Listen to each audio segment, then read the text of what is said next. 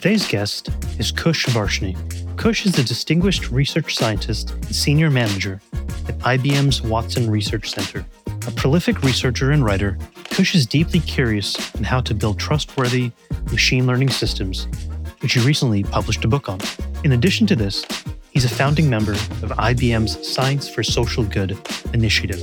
In our chat, you'll hear about Kush's intellectual and career journey, advice on how to stand out as a researcher, and insights from his latest work on the colonialism of AI, an analysis of the deeply ingrained Western values in AI and how to make it more inclusive and useful for a global community. Hi, everyone. I'm Sheikh. Welcome back to Humans of AI, where we meet the people that are building the technology that's changing our world. Kush, thank you so much for joining us. Yeah, no, it's my pleasure, Sheikh. So thanks for having me. Yeah. Kush, the very first question I like to ask my guests is, how would you describe your work to a 5-year-old?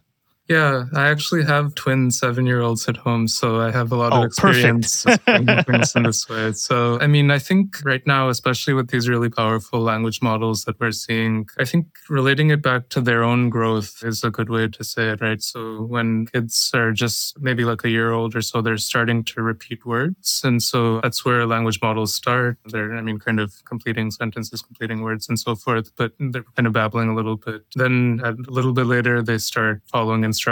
So, tell them they'll put a cup on the table and maybe like half the time they'll do that. And then they start chatting. Then they're at a point where, really respond. They're talking back and forth. So I think that's kind of the initial steps. And then at that point is when we start teaching them our culture, our values, morals, and these sort of things. And that's where I get involved. So kind of looking at what are all the good things, the bad things that we can do with AI and kind of working on making sure that that happens.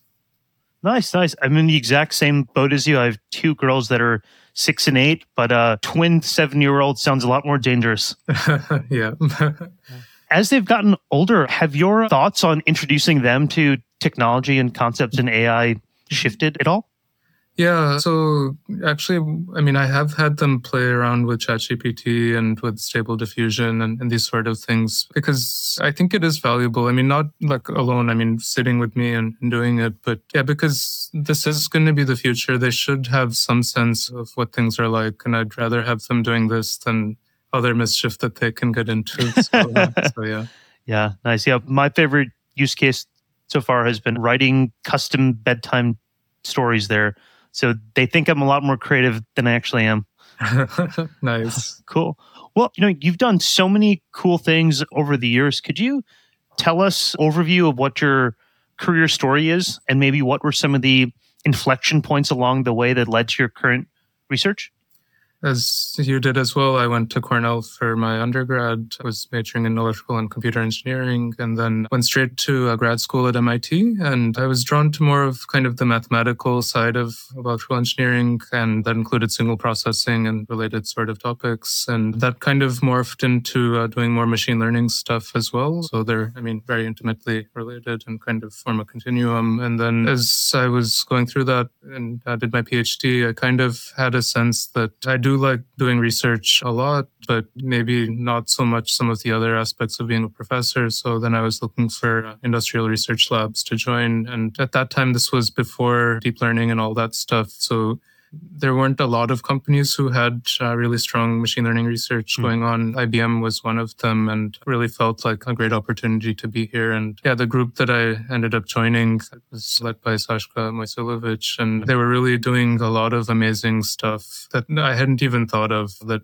could you use machine learning and apply it to making predictions about people? Like these days, it seems very natural, but you can make predictions about employees to manage them better. You can make predictions about the healthcare system to do all sorts of good things. So yeah, that was quite unique at that time. And it was just kind of like, let me do this. And it was great. And I've been here ever since as we were doing a lot of those sort of projects. So balancing kind of the fundamental mathematical sort of research with applications, we kind of understood that when you're making these predictions about people, it really has a big consequential sort of effect on their lives. And that's when the shift started happening. So we got into doing more things like fairness, explainability, robustness, and so so forth. And at the same time, I also kind of saw an opportunity and started volunteering with this organization named DataKind, which connects practicing data scientists to nonprofits and other social change organizations, and started doing some projects with them. And that experience kind of led to Sashka and me also starting our own social good program at IBM that we ran for several years. So all of those things then came together. We created a bunch of open source toolkits, saw the need for that in addition to kind of fundamental research that we were doing. So AI Fairness 360 was the first open source toolkit that our team created.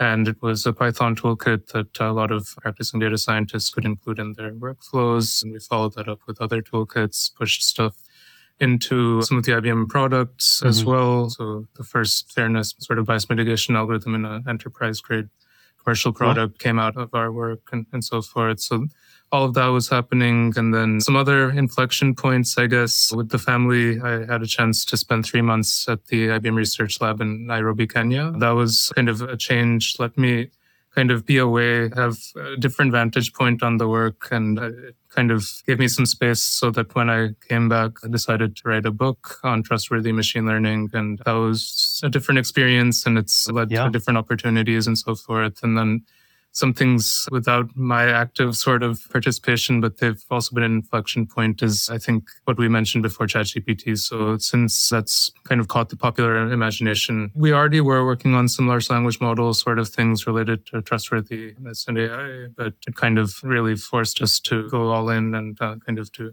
things there. So that's what we've been doing in the last year. There's so many gems in there to unpack. The first thing to start with then would be, you mentioned your experience in founding IBM's Science for Social Good initiative. Could you give an example of some of the projects you've undertaken there?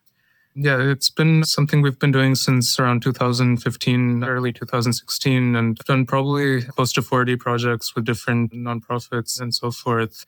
Let me mention one project that we're still writing the paper for. I mean, outgrowth of our research sort of program and working with our business unit as well on it. So it's a collaboration with this organization called Alabama Appleseed, as well as another organization called the Center for Court Innovation. And what we analyzed was some things called legal financial obligations, which are basically fines and fees that are part of the sentence for different sort of misdemeanors in the state of Alabama. And in Jefferson County specifically, there's this practice which is much more prevalent than in other states and so forth. So people will get these fines, which are much more than what might reasonably be thought of as a reasonable sort of thing. And it's already known in some sense that, yes, there's racism and other things happening, systemic racism and so forth. But what we actually did was look at it and analyze it in a very fine-grained manner, in a more actionable manner. And so we utilized this set of techniques called multidimensional subset scanning, which I learned about from my Africa Lab colleagues. So they're some of the pioneers in this technical sort of piece of work. And we've been using it, so highlighting, finding anomalous subpopulations, which happen to be ones that are related to kind of race and neighborhood characteristics and so forth. But kind of illustrates like certain age groups, certain education levels as well, of where the fines are more than others and on what kinds of crimes. And we've been working with the judiciary in Jefferson County through Alabama Appleseed, and they've been really responsive to it. And that analysis has actually now led to further work that Alabama Appleseed is doing with the judiciary there. And so they're actually now starting a pilot program where instead of these large fines, they're doing this sort of thing where they'll just charge $100 for everything. And if you immediately pay, then you're done as the defendant. And so that kind of reduces the debt burden a lot, also just takes away a lot of the stress for the people and so forth. So that's been, I mean, a really great sort of piece of work. That's incredible. Yeah. Wow. Now, looking at extrapolating from that experience, looking at a organization like Alabama Appleseeds, and they were largely able to accomplish this work because they were serendipitously paired with you and the expertise of your team. But there are probably so many different social good organizations out there that would benefit from a similar approach. What would be your advice to one of these organizations that wants to do something like this but doesn't have the technical expertise in-house to start? Actually, the introduction of these large language models and so forth is democratizing the access to a lot of the technologies. So let me just give you a quick example of another group that we had worked with in the past. And now that we had the foundation models and how easy it was for them to do the same analysis in a much quicker fashion. So about, let's say, 5 years ago or so, we worked with this organization, International Center for Advocates Against Discrimination. And the task we were doing with them was a natural language processing task where they had certain sort of documents which relate to human rights violations and so forth. And they wanted to label different sentences by what are called the United Nations Sustainable Development Goals, which is a set of 17 goals that were ratified by the member nations of the UN in 2015. So they relate to hunger, poverty, all sorts of different things. So these human rights sort of things, when they map them to the UN SDGs, then it's useful for further analysis that they do. So we spent a couple months, developed this fancy NLP stuff 5 years ago, and then it worked pretty well. But then in January of this year, so I met up with one of the folks from ICAD, and in just 5 minutes, we used ChatGPT and were able to do, exactly the thing, right? Out of the box. And she was doing it herself. I was just sitting next to her and she did it, right? So the point is the skill level, I think, is going quite down in terms of these interfaces now that we have are quite low code, no code, and so forth. They are empowering of different sort of subject matter experts to do things themselves. And I think this is going to be the change that we see. So the sort of data science profession isn't going to be required for a lot of analyses going forward. Yeah. What a difference 5 years makes. Yeah, absolutely. Shifting gears and looking at other aspects of your research, you recently published a fascinating paper called Decolonial AI Alignment that looks at the development of large language models and how it follows colonial values largely driven by Western companies that impose what do you call a monoculture of ideas. What was the inspiration that led to your thesis there? Yeah, so again, in this past year, it's been like a sort of a reflective time for me, like all these things are changing. Everything is now different than it was. And so, I was looking at it, and there are a few companies that are, if you look at it through a particular lens, they are acting in some kind of metropole sort of fashion. So like in the colonial sort of way, they're a few powerful companies. They are kind of going in and not really allowing people to have their own values reflected in the behaviors of these models, although that might be changing as well. But the Western values, or whatever the values of the actual developers, are reflected in the constitutions or the other sort of behaviors of the choosing of what to guardrail, what not to guardrail, and so forth in there. So when you look at it in that sense, in the past, colonialism wasn't just an economic sort of thing. So part of what happened in many sort of examples of colonialism is that kind of the colonizers' moral philosophies were imposed in such a way that they were made to be seen as kind of like the neutral, secular, rational sort of way of looking at it, whereas the moral philosophies of the colonized people were made to be exotic or like just weird in some ways and kind of discounted in ways as well. So that kind of view, in my mind, is recapitulated when we look at what is happening a little bit. And it doesn't kind of stop just on that value like imposition, but another thing that is kind of part of this overall sort of thing is that in Western philosophy, there's a strong trend towards universalism, that whatever philosophy you choose, you kind of believe that you go all in on it and you don't allow for other philosophies to coexist. Whereas in certain other sort of philosophical traditions, that is the case, where it's actually kind of very natural, very normal for even a single person to hold multiple philosophies in their mind, even if they conflict a little bit at the same time. So what I think this implies for AI development is, especially the alignment process, is that we should have kind of approaches that allow for some conflict, some multiple values, especially ones that where the end user, the deployer of the models, their affected communities are able to express their own values in the behavior, and then based on the context, be able to choose the right ones and so forth. So Yeah, that's something I strongly believe in. I think, how did it come to me? Where did it come from? I mean, my family is originally from a place that was colonized, so maybe there's some of that. Some of my ancestors did actively work toward what was called Swaraj, so independence from the British in India and so forth. I think spending some time in Africa was maybe something, kind of happening in my mind. And just being at IBM, I think also, because we are different than many other tech companies where the idea is for our technology is to help other companies do what they need to do rather than having our own platform and so forth. So we deal with all sorts of industries, all sorts of sectors, all sorts of geographies, and making sure that the technology is appropriate for all those different settings, whatever the social norms, the laws, the industry standards, the corporate policies, et cetera, might be. So I think that is also part of the thinking.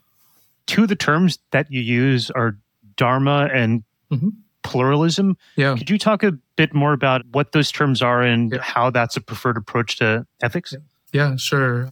So pluralism, or value pluralism specifically, is the idea I was saying before, that there shouldn't be like a single universal sort of ethics that everyone should be abiding by in that sort of sense. So value pluralism is that, yes, there can be many sort of value systems that are equally valid. So that's that. Dharma, it's also a technical term if you think about it. It's kind of coming from a lot of South Asian or Indian sort of traditions.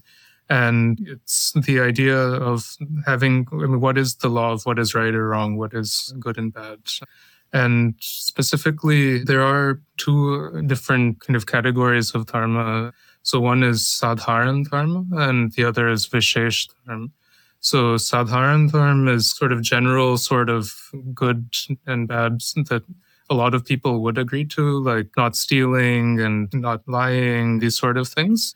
And then Vishesh term is a little bit more specific. It's things that aren't like kind of the generic ones, but they're particular to your own situation, to your own sort of station in life, to your community, to the situation and context that you're in. And then in those cases, what are the right things to do or wrong things to do? And not really even what they are, but how to think about it. So in a kind of moral sense, like if there's a prince who's about to enter into a war where the opposite side has a lot of his relatives, then should he, participate in that war and kill them and so forth?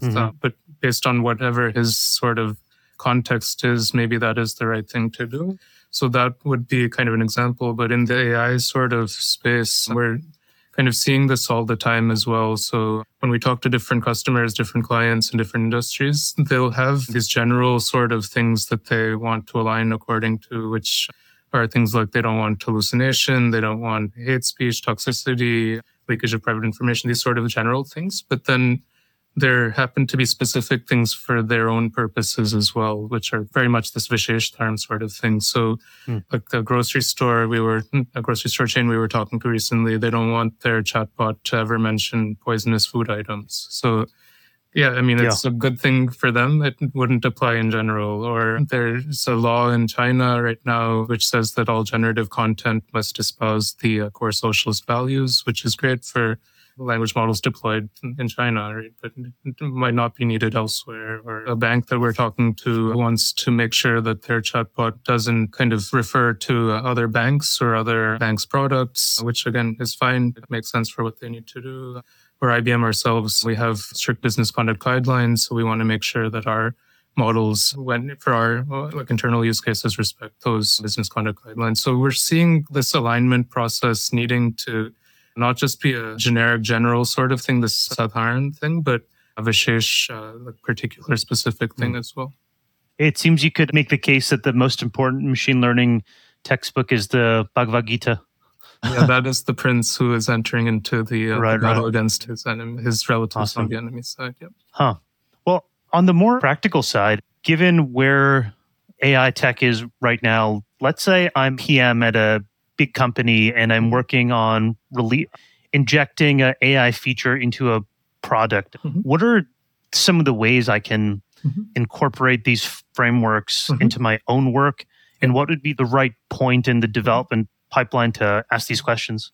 So in my book, Trustworthy Machine Learning, I repeatedly kind of say not to take shortcuts as kind of one of the main messages. And I think that is the biggest piece of advice I would give to a project manager, product developer, anyone. And what I mean by that is throughout a development lifecycle, whether it's traditional machine learning or the kind of foundation model lifecycle that's now emerging, every point of that process, there's things to consider. So just in the framing of the problem or the specification of the problem, what are the things I need to worry about and what do I need to consider when I'm doing data stuff? What are the things that I need to look out for? Kind of later on in modeling, evaluation, I mean, all of the parts have certain things that need to happen. And all of that, we're starting to call it as governance, right? So throughout the entire life cycle, making sure that all of the potential mitigations, all of the different checks, all of them are done. And that when things fail, that there is some sort of warning or some sort of stop that's put in. And yeah, I mean, just controlling the process going forward according to whatever those values and principles and laws and so forth are. So yeah, I don't say that there's any one point. I mean, it should permeate throughout. Yeah. You mentioned the book that you wrote, Trustworthy Machine Learning, and it was first published in February of 2022.